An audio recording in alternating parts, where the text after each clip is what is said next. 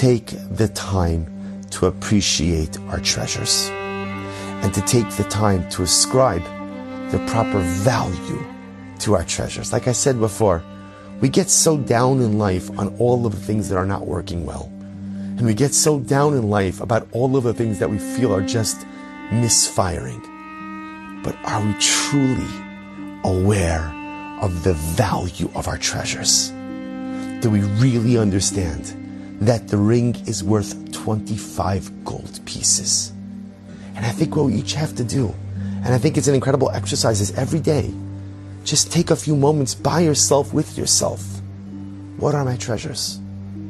And ask yourself, how much is that treasure worth to you? If somebody were to ask you, how much is your spouse worth to you? I know maybe some people have to be careful how they answer that question.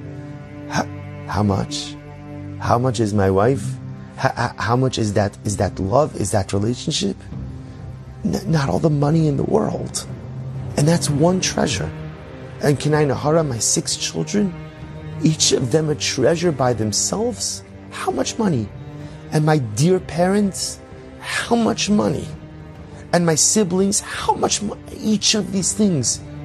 And I realize, I come out of this conversation recognizing I'm the wealthiest person in the world. I possess storehouses of treasure. I just have to be mindful to always ascribe to them the proper valuation.